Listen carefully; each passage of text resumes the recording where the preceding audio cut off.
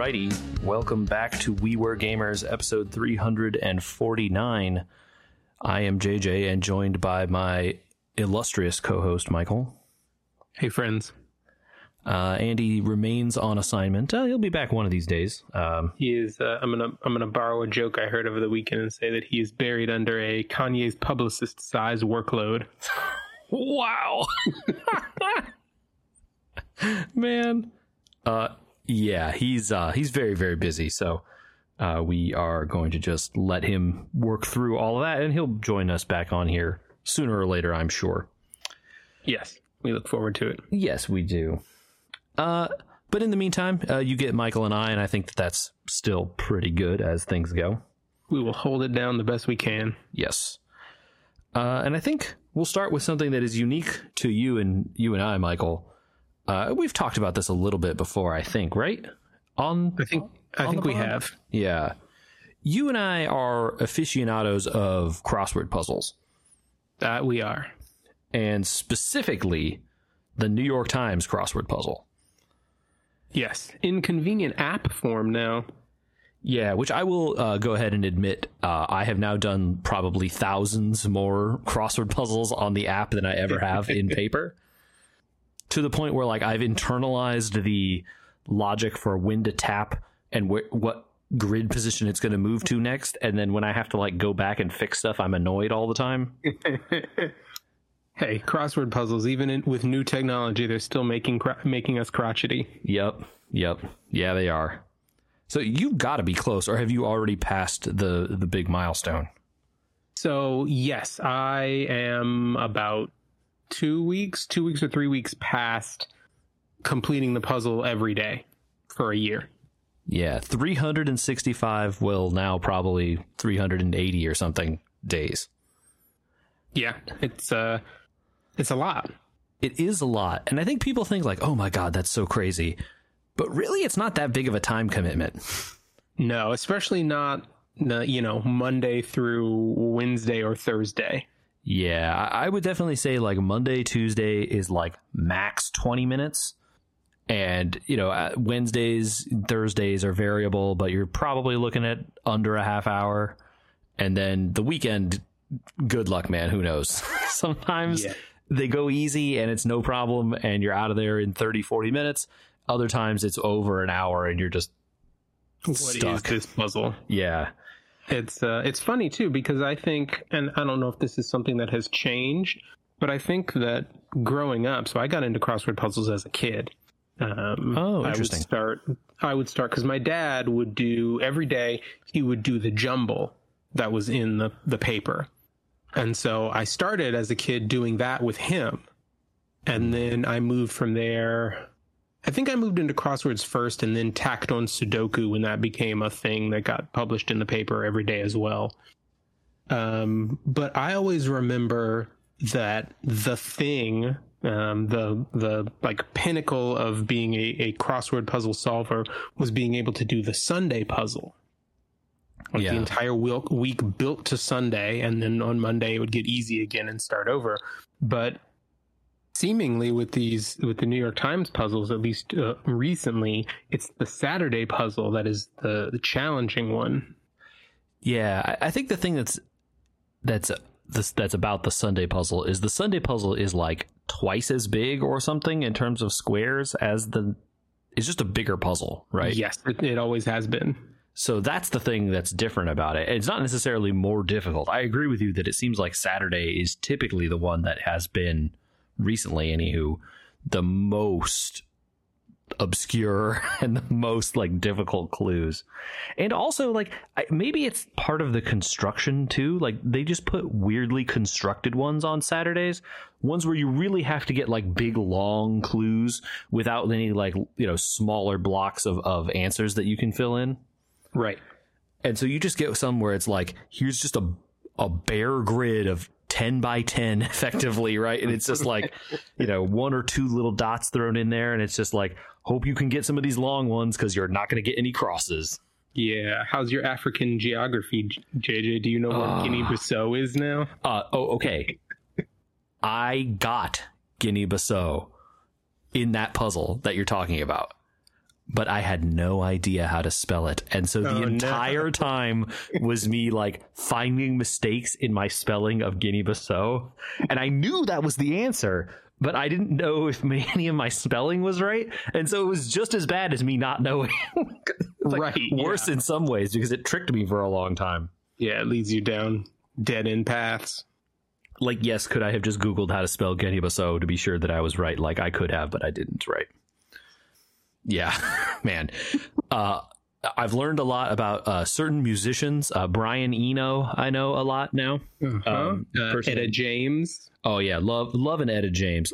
Liked Etta James before anyway, but like now, definitely know a lot about Etta James.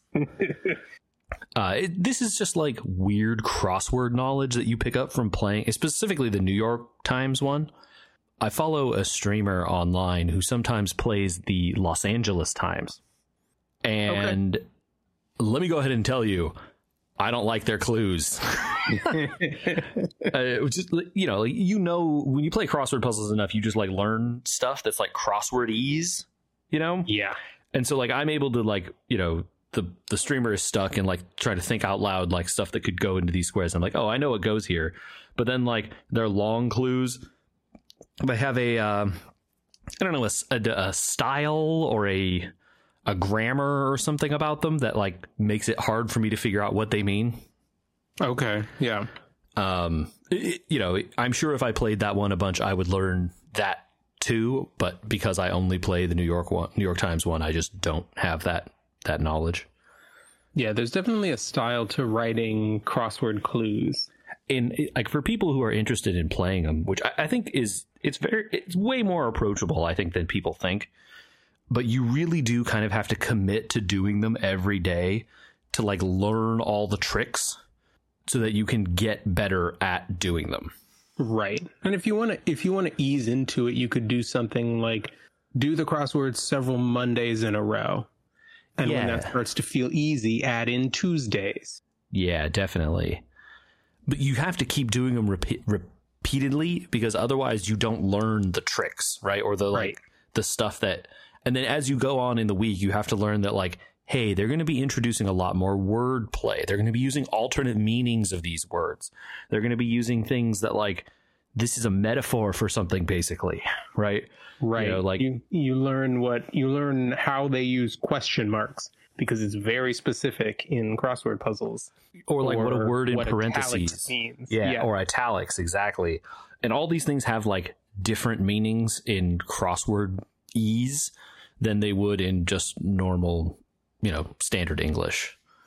I think when someone finally told me what the deal was with parentheses, I was like, oh, you sort of like intuit it sometimes, especially in the easier puzzle days.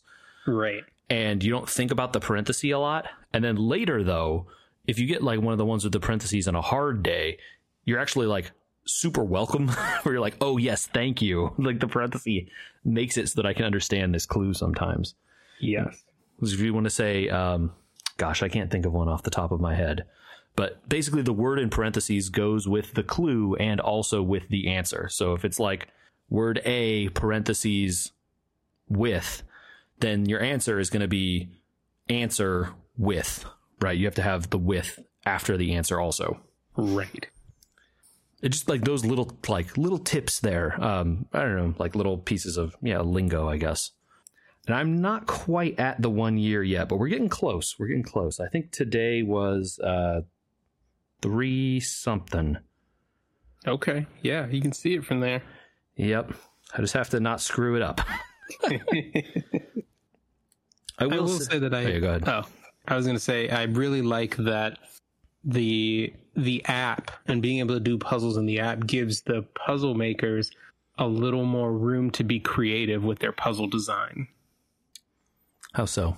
Because when you're writing a paper puzzle, there's only so much that you can ask the person who's sitting down with their pencil, or those people who do it in pen, to do within the confines of a box, right? That is a fixed size on a piece of paper. Whereas, just to take an example, the Rebus feature on the app Yeah. that lets you put an entire word, 5 or 6 letters into a box, and then it just shrinks it down for you to a readable size that is. Well, it tries to be readable. Sure, yeah. But within reason. That is true. And I think it's one of those things where people don't, this is something that maybe, and I know I've talked about this with people in the past, and they're like, I hate this. But it is, you talked about the rebus specifically. I think that's a thing people don't realize is allowed. Or is like even an option. I think it's just something that you kind of have to learn. I don't think I was ever told it or read it anywhere. I think I was doing a puzzle and I thought, this is the word that has to go here. You look at this clue and you're like, the answer is this. I know. Like it has to be. And they give you 4 boxes for the 6-letter word. Right. And so you fill in around it and you either get all the other letters on either side of the box, or you figure out the word that crosses that particular box and think, oh, the same combination of letters is shared between these 2 words. Yep. I think that's how I got them, the first few times that I've started noticing them. And then, I feel as I've played more and more, you start to notice patterns where rebuses are going to show up. It's like, okay, this is like a complicated clue, but the boxes are not very long. And the crossing clue is also complicated. Right. And you're like, all right, something is happening here. And then it's always just a question of like, well, which letters are part of the thing? And then it's like, who knows, man? That's the game. Once you recognize it, it's like, okay, what's the word or what's the gimmick here? Yeah. And I'm sure that'll be something that'll, again, become more and more clear as I do more of these. But it's definitely one of those where you're like, okay, I'm looking at this. I think I know what's going on, maybe. But yeah, not always. And I will say, and to their credit, they don't do this all the time, right? It's fairly rare. And it doesn't usually happen on like Mondays and Tuesdays. Usually you're talking the harder puzzles in the week. Yeah, but they still don't clue you in that it's happening. Yeah, that's the other thing is there's no like outward sign that it is like that, right? Yeah, it has become a fun activity for my wife and I to just sit and like work on them together, especially the ones on the weekends, man. Yeah, they're so hard sometimes. Yep, sometimes you need to bounce ideas off someone or just take a break. Yeah, it's like, especially when the Sunday puzzle, which is there's just more clues. It just helps to have people who just know random stuff. And stuff outside of your personal experience or my personal experience can be super helpful. It's like if there's a Greek letter, I go ask her. She knows all of them cold, right? If there's a country music question, well, she has a better chance than me anyway. Right. Questions about TV, questions about movie stars and stuff like that. More likely she would know than I would. And so it's just good to have that sounding board. I find that a fun activity to just sort of sit there together and like work on the crossword. In that instance, maybe it would be nice to have a piece of paper that we could both look at together rather than having to look at an app. But sure, yeah, you make it work. Yeah, I like that too. The rollover is tied to the rollover is tied to weird times, but I think they're tied to East Coast times. So we get new puzzles around dinner time out here, which is nice because I'll do them in the evenings, and for ones that are trickier. Sometimes I'll put it down and go to bed and come back to it the next morning and, fresh eyes. Yeah, I'm typically doing them in the mornings, but definitely have started at night before. I believe it's 10 p.m. Eastern on weekdays. And on weekends, it's some other time Eastern earlier. I think it's 6 p.m. Okay. But it definitely happens that like on the weekends, you'll be in the middle of the afternoon. It's like, oh, crossword puzzle. Yep. Sometimes we're sitting, it happens mostly when we're like sitting around watching baseball, which is a show that you don't need to be deeply actively paying attention to at every at bat. And that sometimes can last for hours, and crossword puzzle will be there for you in the middle of that day sometimes. Good time to, fill in some of those holes. Yeah. I wouldn't do that when actually attending a game, but definitely I think, watching from home, that's a crossword puzzle or phone games in general can be a good time waster for that stuff. And speaking of phone games, You're still in the throes of the Octopath, right, Michael? I am. Yeah, I'm looking forward to. I think they're supposed to be unveiling a new roadmap sometime soon. Nice. Yeah, let us know what the next 4 months hold. But there was an announcement made with the update this past week. I'm very curious about this. We wanted to get into, so let me find it just so I can read it out a little bit here, and then we can parse what it means. So normally when they do the updates, they give you the whole long list of patch notes for the bugs that they fixed and the new content that they've added since the last update. But there was a different message from the developers this time around, and it said, "It has come to our attention that certain users have violated the terms of service by collecting data of unreleased game assets and info to share publicly. Please be advised that we will suspend the accounts of users who violate the terms of service." So on one thing, that's like, of course they would suspend people that violate their terms of service, right? That's like... Sure, that's not anything new. That's a generic statement that companies make all the time. But the way they said that, it sounded like they were really interested in like people not knowing in advance stuff that they had already put into the game. Right. Which is definitely a thing that people do all the time. Right? Yes. There is even a word for it. Data mining, for those who aren't familiar. Yeah. And so I think you and I have been the recipient of data mine information without knowing, right? Probably. Oh, absolutely. Yeah. Because it shows up, there is a Discord that is heavily trafficked by the game community. And some of the information from there spills its way over onto the Reddit page. And so we'll get sort of hints about upcoming characters or upcoming content that's getting added to the game. And it never feels all that much. But it's just nice to have a couple of days heads up sometimes about, oh, this character is coming. Well, do I want to spend? Do I want to save? Are they worth it? I feel like that's the crazy thing to me, is that like it's not like they're planning to change it or like this is stuff they're never planning to add. It's just like people finding out what they're going to do a few days in advance, and somehow this is bad. It's like, oh, for the next 2 weeks, the released units are going to be this person, and then the week after that, it'll be this person, and then there's going to be a banner that looks like this. And this is illegal information somehow, despite the fact that they could just send it on their social media and then it would be perfectly available to everyone. Yeah, I don't get it. And, it would be one thing if this were a game where they were putting out brand new content for the global version, but they're not. Right. They're basically just repackaging the content that was released months and months ago for the Japanese version of the game and putting it out on a more rapid schedule, sure, but it's not new.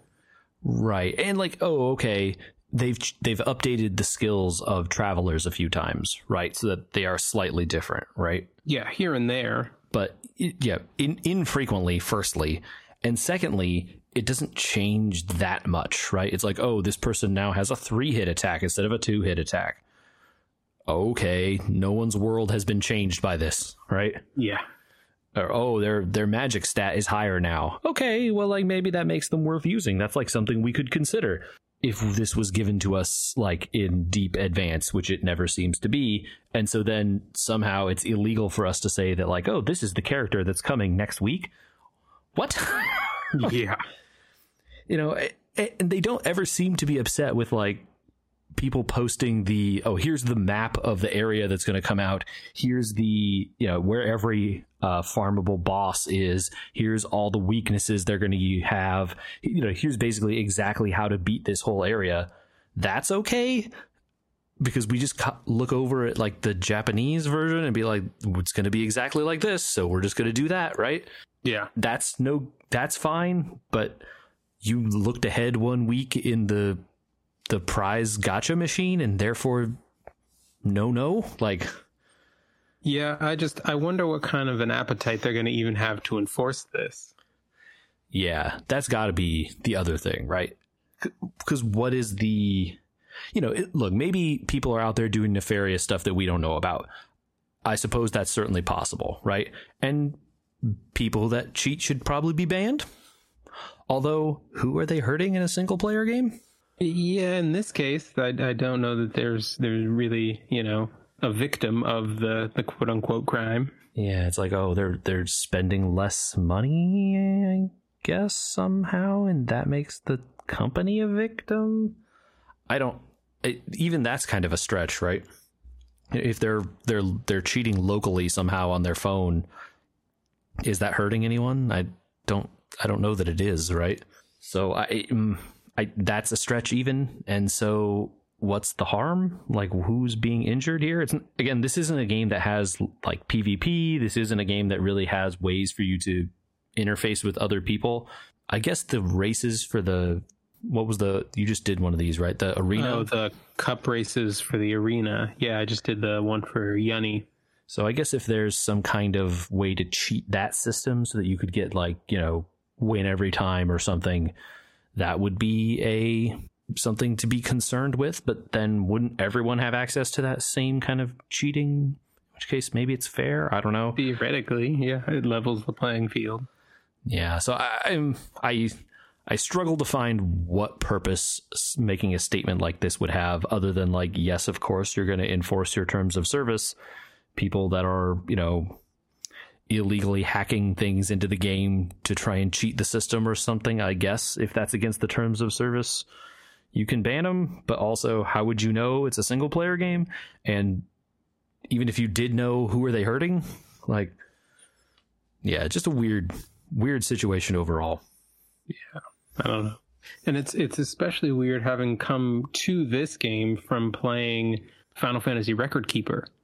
Because in that game, it ran 7.5 years, and regularly they put out updates in bigger sizes for that game. So big updates would come every 3 months. But without fail, when an update would land, someone would go in and mine the entirety of the update. They would pull all the image assets, anything that was being released, and it would all get dumped online. And never was a single word said about assets being shared ahead of time or, people digging into the code to see what they could find. So it just seems a little out of left field. Yeah, what are people taking the character sprites out of this and using them for stuff? I just don't know. What is it bad if they get the sprites out of the game and use them to make a wiki about the game? Doesn't that just help people?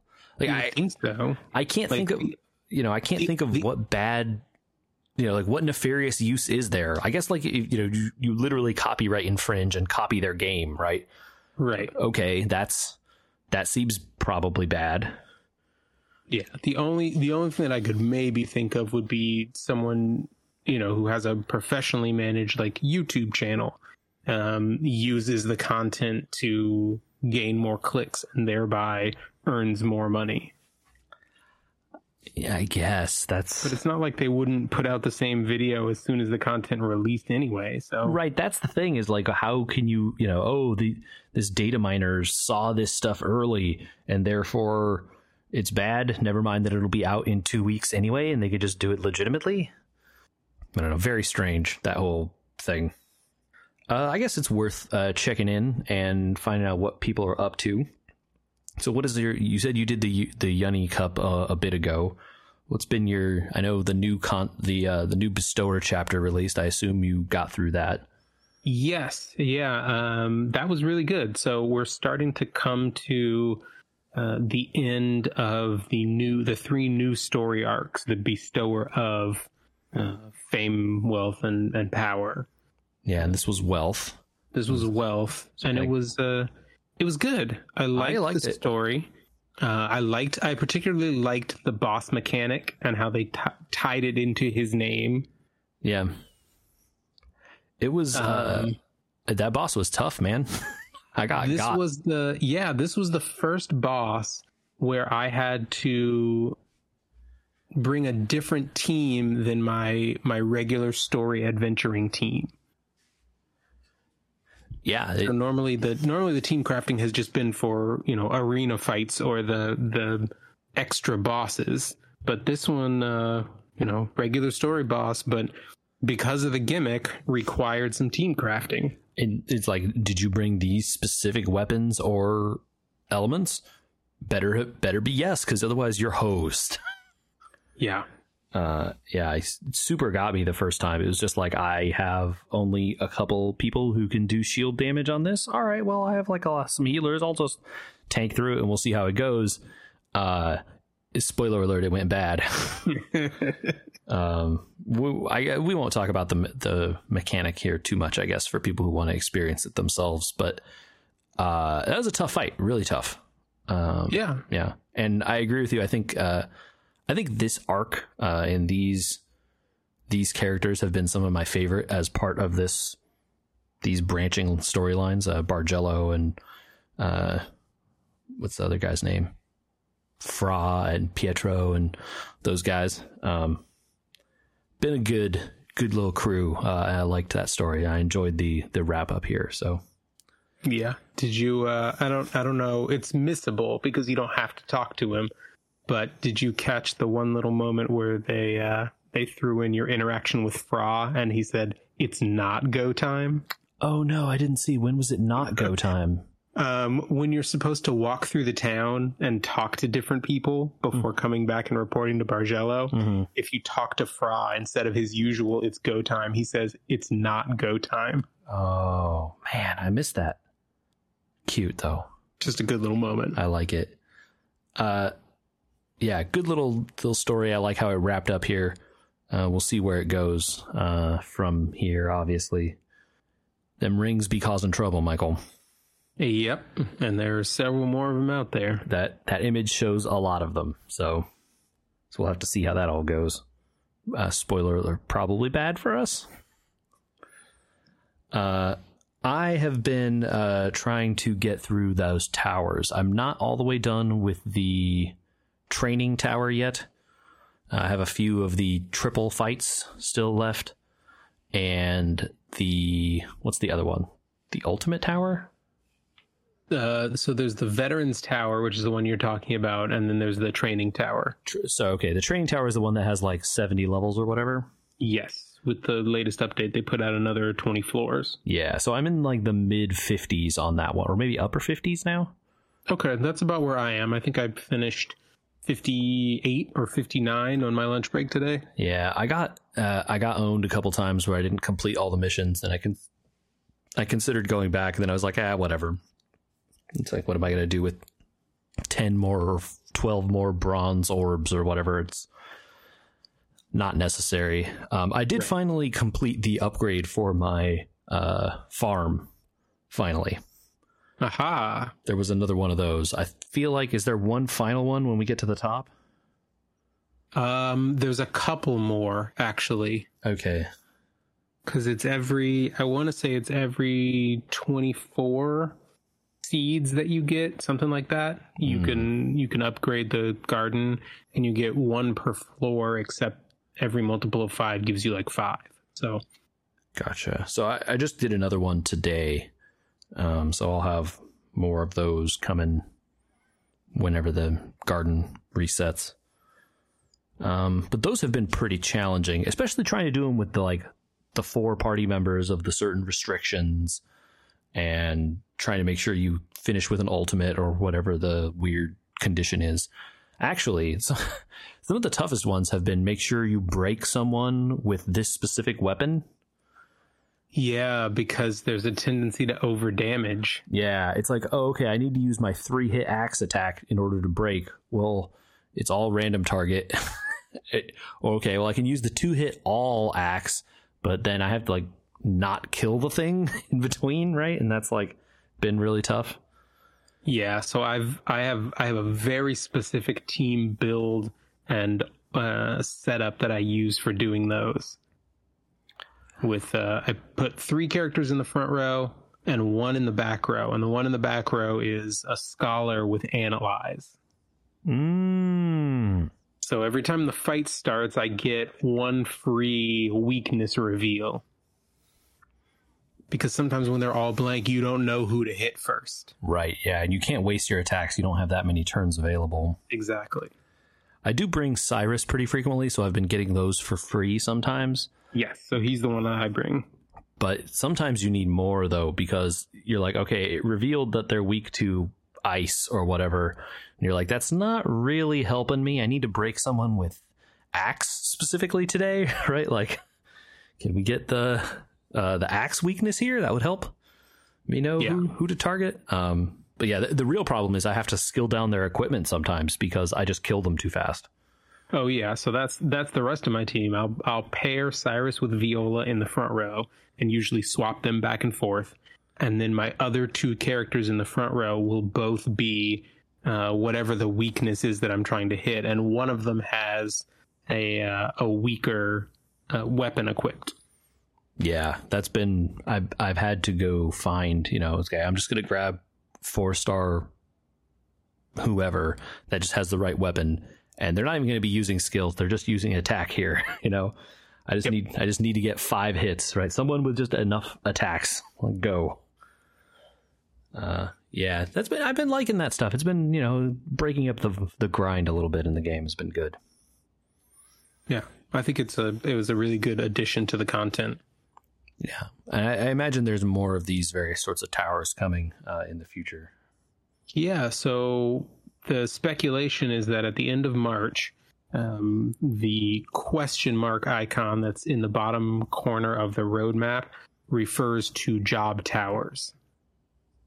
Okay, gonna have to fill me in on what that means technically. Yeah, so job towers are kind of like the Veterans Tower. I think there are only 5 floors, though, to each one. Maybe there are more. Maybe there are 10 floors. Or there's two different difficulty levels, so like 5 floors of regular and 5 floors of EX. But the gimmick with those is that in each one that they release, you can only bring characters who are a specific class. So for the warrior job tower, you can only bring a team full of warriors. Oh, interesting. Crazy. Yeah. I just straight up don't have enough to do some of those. Well, for a lot of them, unless you have a lot of characters, and even then, I don't think in the global version we have enough characters released. You're going to have to do 4 stars or maybe even a 3-star or 2, depending. Yeah, like I can just straight up tell you, I think I only have 1 5-star axe, and there's a few 4 stars in there that I have, but certainly they're not leveled well. And then I don't think I could even get a set with only 4s. I'd have to use several 3s probably. Yeah, well, there are only 4 4s in each job class. So if you've only got 2 5 stars, then you're looking at filling in those last holes with a couple of 3 stars. Interesting. And, we finally reached the point now where even a max leveled 4-star is not going to be able to equip the highest level equipment, right? Unless you've broken their level several times. Yes. Yeah, their natural level cap is going to stop at 60. Right. And we have level 60 equipment. That's fine. But even my good level 60 equipment, is not going to hold any, if they have the battle tested version, right? It's probably the strongest thing they can equip for a level 60. Yeah, if you invest in some of the Balin weapons. Okay, I haven't bothered to craft any of those. Recent tree of upgrades that got released with the patch last week, those can get pretty strong. Should I be bothering with those? I haven't done any of them. I've heard anecdotally that they have some situational usage. Especially there are ones, and I don't remember now if it's some of the armor sets or a few of the weapons that boost your speed. And so if you're manipulating characters to get a specific turn order, they can be very useful. Yeah, it can be really helpful to have certain characters act before others, or I guess after, as the case may be. Yes. Yeah. Well, I don't know if I'm going to bother with that, but maybe. Yeah, up to you. It's, there's not a ton that you're missing out on by not putting in the time to farm them. I do have a lot of those shards, and they're kind of just sitting around. Although I guess I can use those technically to buy. Well, no, you can't, right? Yeah, I don't know what I'm doing with those shards, so I guess maybe use them. Yeah, you can either buy gold or silver guide stones, or you can buy the what are they? The crystal of remembrance. That is the crafting material that you need for some of those weapons. Okay, well, I got some options open to me there. I'm going to change the subject slightly, but to maybe a related topic. All right. Yeah. We were talking about data mining, and we're talking about using unintended mechanics. I've been playing Like a Dragon Ishin in my spare time here. And, it's like one of those Yakuza games, but in like 1800s Japan. Okay. Yeah. The coming of the black ships, and the shogunate is still in charge, but clearly there's a lot of discontent, and, clearly the Meiji Restoration is coming, right? You can see it coming in the, Meiji Restoration? Am I thinking was that World War II? Anyway, there's like clearly a lot of discontent in the population, and like the revolution is starting to brew. The game uses all this like old system of money, which is like a very Japanese thing, where like you earn currency denominations of ryo, and one ryo is 10,000 mon. That's just it's like your gold and silver in a fantasy game, but the ratio is 10,000 to 1 for whatever reason. Sure. Okay. And so when I'm trying to play this game, like you're like, oh, I want to go to the blacksmith and craft like a new katana, or there are guns at this time, right? And I want to get like a new gun. That's going to be like 250 ryo. It's like, oh my god. Okay. That's a lot of money. That's a lot of money. I have 7. And it's like, okay, something, is going to need to get me from A to B. What is the pathway to, and to be fair, there's cheaper ones, right? I'm just looking at the end of the crafting list, right? It's like, okay, where do I need to get? Okay, right. I need to get a lot of money. Right. And we're not there yet, obviously. I'm in the earlier parts of the game. But what is the pathway to gaining this money? How am I going to find all this? Right. There's a lot of upgrades in this game too. But you don't necessarily earn upgrades based exactly on money. You earn them based on, using your fighting styles. Okay. So then you have to like grind a bunch in combat, I guess. And then you have this other currency called virtue you get from like doing stuff in the world, buying and selling items, talking to NPCs, completing random like achievements in the game, basically. So it's like this game just wants you to play for a long time. Okay, sounds kind of like standard RPG fare. Yeah, and the Yakuza games have had these kinds of systems before, right? The other thing this game also has, like the other Yakuza games, is tons of mini games, right? Yeah, there's a mini game for your character singing. There's a dancing mini game. There's a farming mini game, and there's a chicken racing mini game. Okay, because this is the 1800s, and I guess they raced chickens. Sure, why not? There's no like blood sport aspect to it. There's a very neatly laid out like oval track. The chickens start in gates. And, they're stagger started for long distance races and lined up even for shorter distance ones. And it's like chicken track and field, basically. But everything I read online is like chicken racing is where you make your money. And I was like, oh, okay. And you go in and it's like horse racing betting, Michael. Okay. They got 5 chickens in the race. They all got names. They got odds. You can bet, which chicken's going to win. You can bet which chicken's going to come in first and second and third, win, place, show kind of situation. Oh, yeah. And then you can bet, I bet the chickens finish in this exact order. I bet these 3 in this exact order, or these 5 in this exact order. And the odds on those are astronomical, right? Oh, I'm sure. Yeah. So apparently what people have figured out is that actually, the returns are good enough on some of those exact bets that if you can get enough money to bet every option, you still come out ahead. Oh. Now, I'm sure we could do some math here, but I'm not going to. How many options are there for 3 numbers in every order, right? Out of a set of 5, you said? Yeah. Yeah, it's several. 5 choose 3, right? Right, Yeah. 5 choose 3. The other one is 5 choose 5. Oh, yeah. There's a lot. But the odds on that one are really good. You're making like hundreds to 1, right? Even if you max bet every option, when one of them hits, because if you bet every option, one of them will hit, right? You're going to make thousands and thousands and thousands back, right? Beyond your initial outlay. Yeah. So, what do? And there is a limit to, they kind of try to limit you. There's a timer before the race kicks off. So you can't just like sit around in the menu and click on everything you want all the time.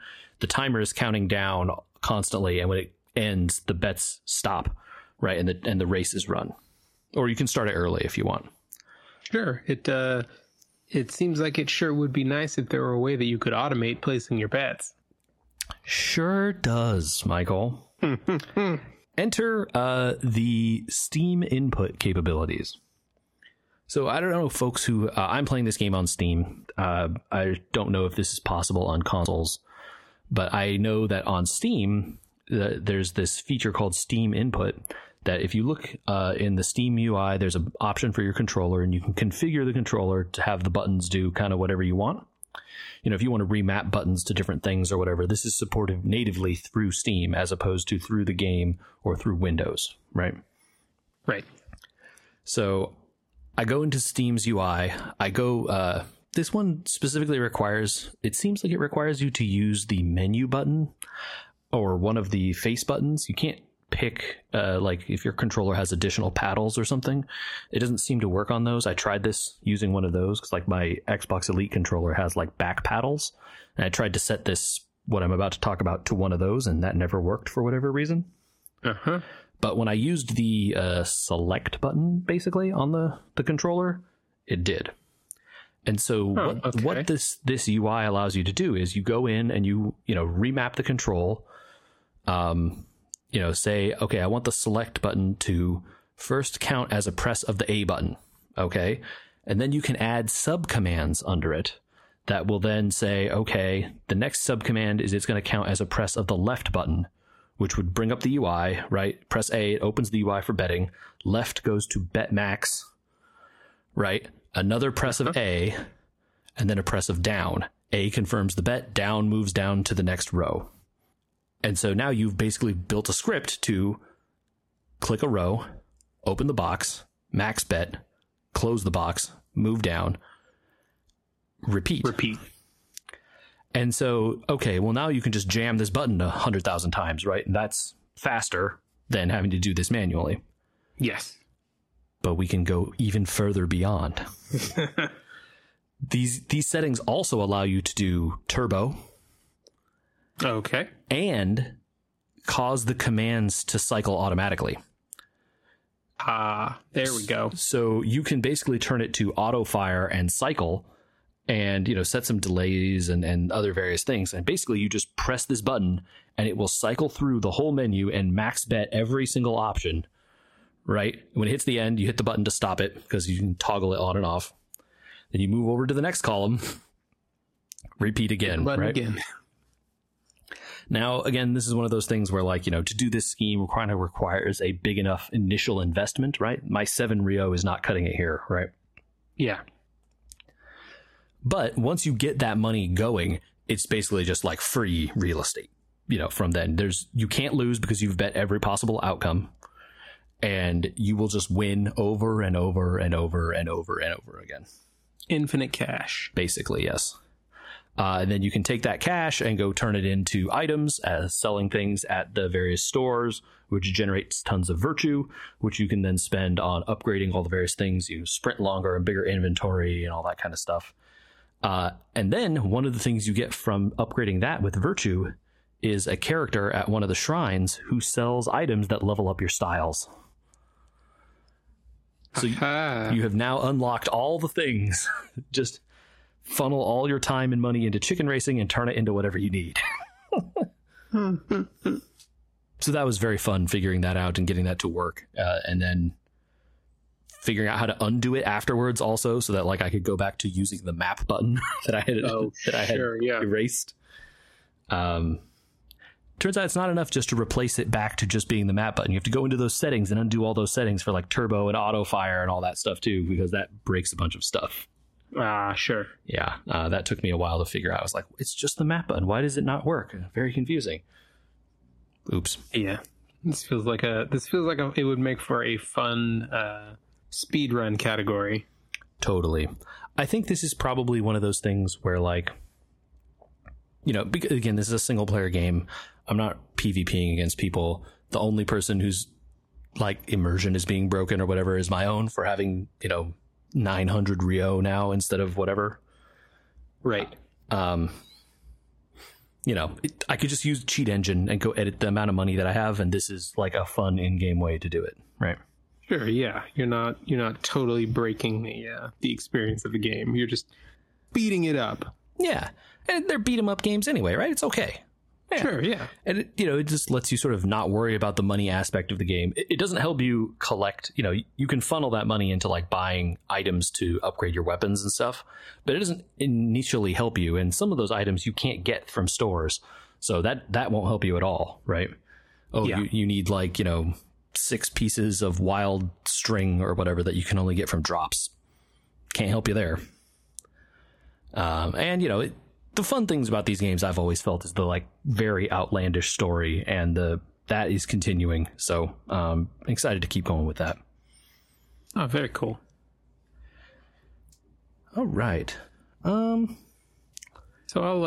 we're running to the end of our time, but I'll pick your brain about something here, JJ. Okay, yeah, sure. So I'm sure that this is something that has probably been floated around at your workplace, maybe sometime in the past. But at the end of last month, our HR sent around that we were going to be doing a step challenge, 40-day step challenge. So you could put together a team of up to 5 people, and there were there's kind of an interesting prize structure to the whole thing. So there's a prize for the team that has the most steps at the end of the 40 days. But the step challenge is also a walk from Orange County to the border kind of thing. So you have landmarks along the way, right? So there's today you've walked the equivalent of Irvine to Legoland. I see. Okay, you're talking virtually as opposed to actually. Yes. Got it. Yeah, I would say it's probably very unsafe to do that walk. Oh, goodness, yeah. I would not. So yeah, the whole thing's set up virtually. It tracks your progress and how close you're getting to the goal. So great, you know, it's kind of a fun community activity. You put your little team together. You're competing against the other teams in the office. How's the step count being measured? Watches or some kind of app? So here's where the wrinkle comes in. You have the choice. You can either input your steps in manually, or you can tie the app that they're using, which is called Corporate Fitness, I think. You can tie it to a smart device. And it's set up to work with, you know, all the smart devices that are out there. So if you have a Garmin, if you have an Apple Watch, if you have a Fitbit, you can tie them all into the app. Okay. What they did not tell us ahead of time is that the app doesn't just pull your step data, it also pulls your workout data. And not only pulls the workout data, but it applies a conversion factor on your workouts to turn time into steps. Huh. So, to give you an example of how that works, one of my coworkers, and I think he is currently at the top of the leaderboard, bikes several times a day. I think he bikes into work every day and then bikes back home. Okay. The conversion rate in the app for time on a bike into steps is 1,000 steps for every 6 minutes you're on the bike. Wow. Yeah. I'm going to guess that guy is like number one in the company by a mile, unless people are cheating somehow. I think there's one other guy who also bikes a lot, and so the two of them are both like right up near the top. And then it kind of scales down from there based on, I think a lot of it is just based on the other kinds of workouts that people do. Yeah. Huh. I would have thought they would want to say something about that. Kind of weird. You would have thought they would have said something ahead of time. Yeah. Because, like, it feels like at that point the only way to win, if that's your goal, is to be doing some kind of, highly convertible activity like that, right? Like, 1,000 steps in 6 minutes. I don't think you could run a mile in 6 minutes and do 1,000 steps. You'd be way under. Yeah. So that's profitable. I think the only thing more profitable is like those hacks that people do where they would attach their Apple Watch to a ceiling fan or whatever. Yeah. Yeah. So what does temper it out a little bit is that the other side of the prize structure is that you get entered into a raffle as an individual for hitting certain of the milestones along the route. So the more milestones you reach, the more raffles you get entered into. And then at the end, it's just they raffle off prizes. So as long as you hit the end goal, you're entered into the same number of raffles as the people who have, 1 million steps at the end of the 40 days. Yeah, okay. That seems more reasonable. Right. So it balances it out a little bit, but in terms of the team competition, it's a little demoralizing. It's like, well, all of my team is just walking, so we're hovering in a solid 5th place. Yeah. That's pretty good, I would say. Yeah, years and years ago, my company did a walking thing with pedometers way back where they gave everyone one and you had to track your steps and all this sort of stuff. Uh-huh. You can tell the fact that I said the word pedometer shows that this was a long time ago. But we haven't done one of those in a while. Although my company is doing some mindfulness and yoga classes that you can sign up for free. Okay. I haven't taken advantage of any of that, but maybe I would. I hear they're giving out yoga mats as part of it. They're nice. So, cool. It's been, yeah, I would try it. I do think it's weird though that it tracks your workout data kind of, I don't know. It's not surreptitiously, I guess, but it's still kind of weird. They didn't say anything about that since that seems to be the primary way I would expect to win. Yeah. Yeah, you would think so, right? I don't know. Well, so we'll see how it shakes out at the end of the month. Yeah, I hope your team does well. Thank you. And if people want to tell us about their weird workout schemes, where can they do that, Michael? They should send us an email to podcast@weweregamers.com. We'll do an email dive when Andy comes back, maybe. Yeah, one of these days we're going to get to it. I'm fairly certain we have a few ready to go, so... Yeah, they can also follow us and message us on the socials, Facebook, Instagram, where We Were Gamers on those places. And you can find us on your podcasting app of choice. Yeah. And you should also go check out our YouTube. Yeah, our YouTube is youtube.com/@WeWereGamers. Follow us on there. High quality stuff on there every week. So, yeah, go check it out. Oh, as we're transitioning out here, Michael, did you finish reading the new Dragonlance novel yet? You know what? I have delayed starting it. I'm still on the fence about whether I want to read the ebook version or whether I want a physical book. Because I'll have a physical book at some point. Yeah. I have the entirety of the Dragonlance catalog. But all of my books are paperback. So it's I'll probably break down and read the ebook version because I think I have most of them in ebook as well. But I was still a little on the fence about, well, usually it doesn't take them too long to put out the paperback behind the hardcover. So maybe I'll wait. Yeah, I imagine it'll be 6 months or a year. That's usually about how long those things go. We'll have to see. Okay, I just wanted to check in on that. And similarly, have you read the Sanderson stuff that came out for the Kickstarter? I think the first one of those came out, right? The first one of those came out. I also got a set of physical copies of those, so I'm waiting on my physical copy. Ah, nice. Okay. I They're a did little. not. I they're have a the little ebook, but I haven't behind. read it yet. Yeah. Yeah, they're a little behind on their shipment of this first book, but they're supposed to be getting more books in here pretty soon and start up shipping again. So, but I did read his other book, his mainline book that just came out recently. Which in the one? meantime, Which one is this? The Lost Metal. Oh, okay. I haven't read that one yet. That's the Wax and Wayne dudes? Yes, so that's the end of the Wax and Wayne arc. Okay, I'll have to check that out. I liked those two stories, so I'll have to figure out, I have to remind myself what happened at the end of that one.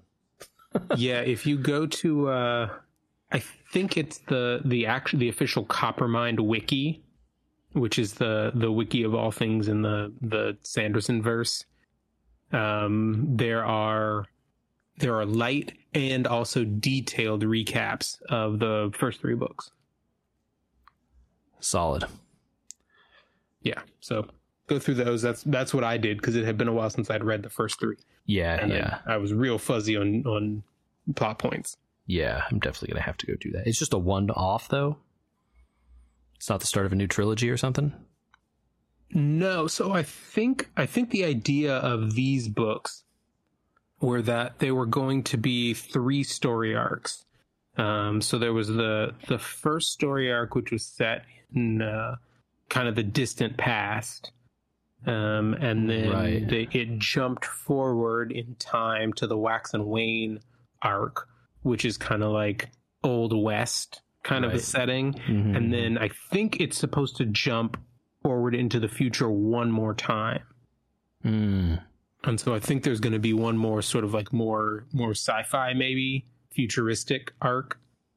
Same world, like same set of special abilities. Okay. Well, this is some kind of bridge to that, I'm guessing, then. Yeah. Okay. But it's a great story arc in its own right.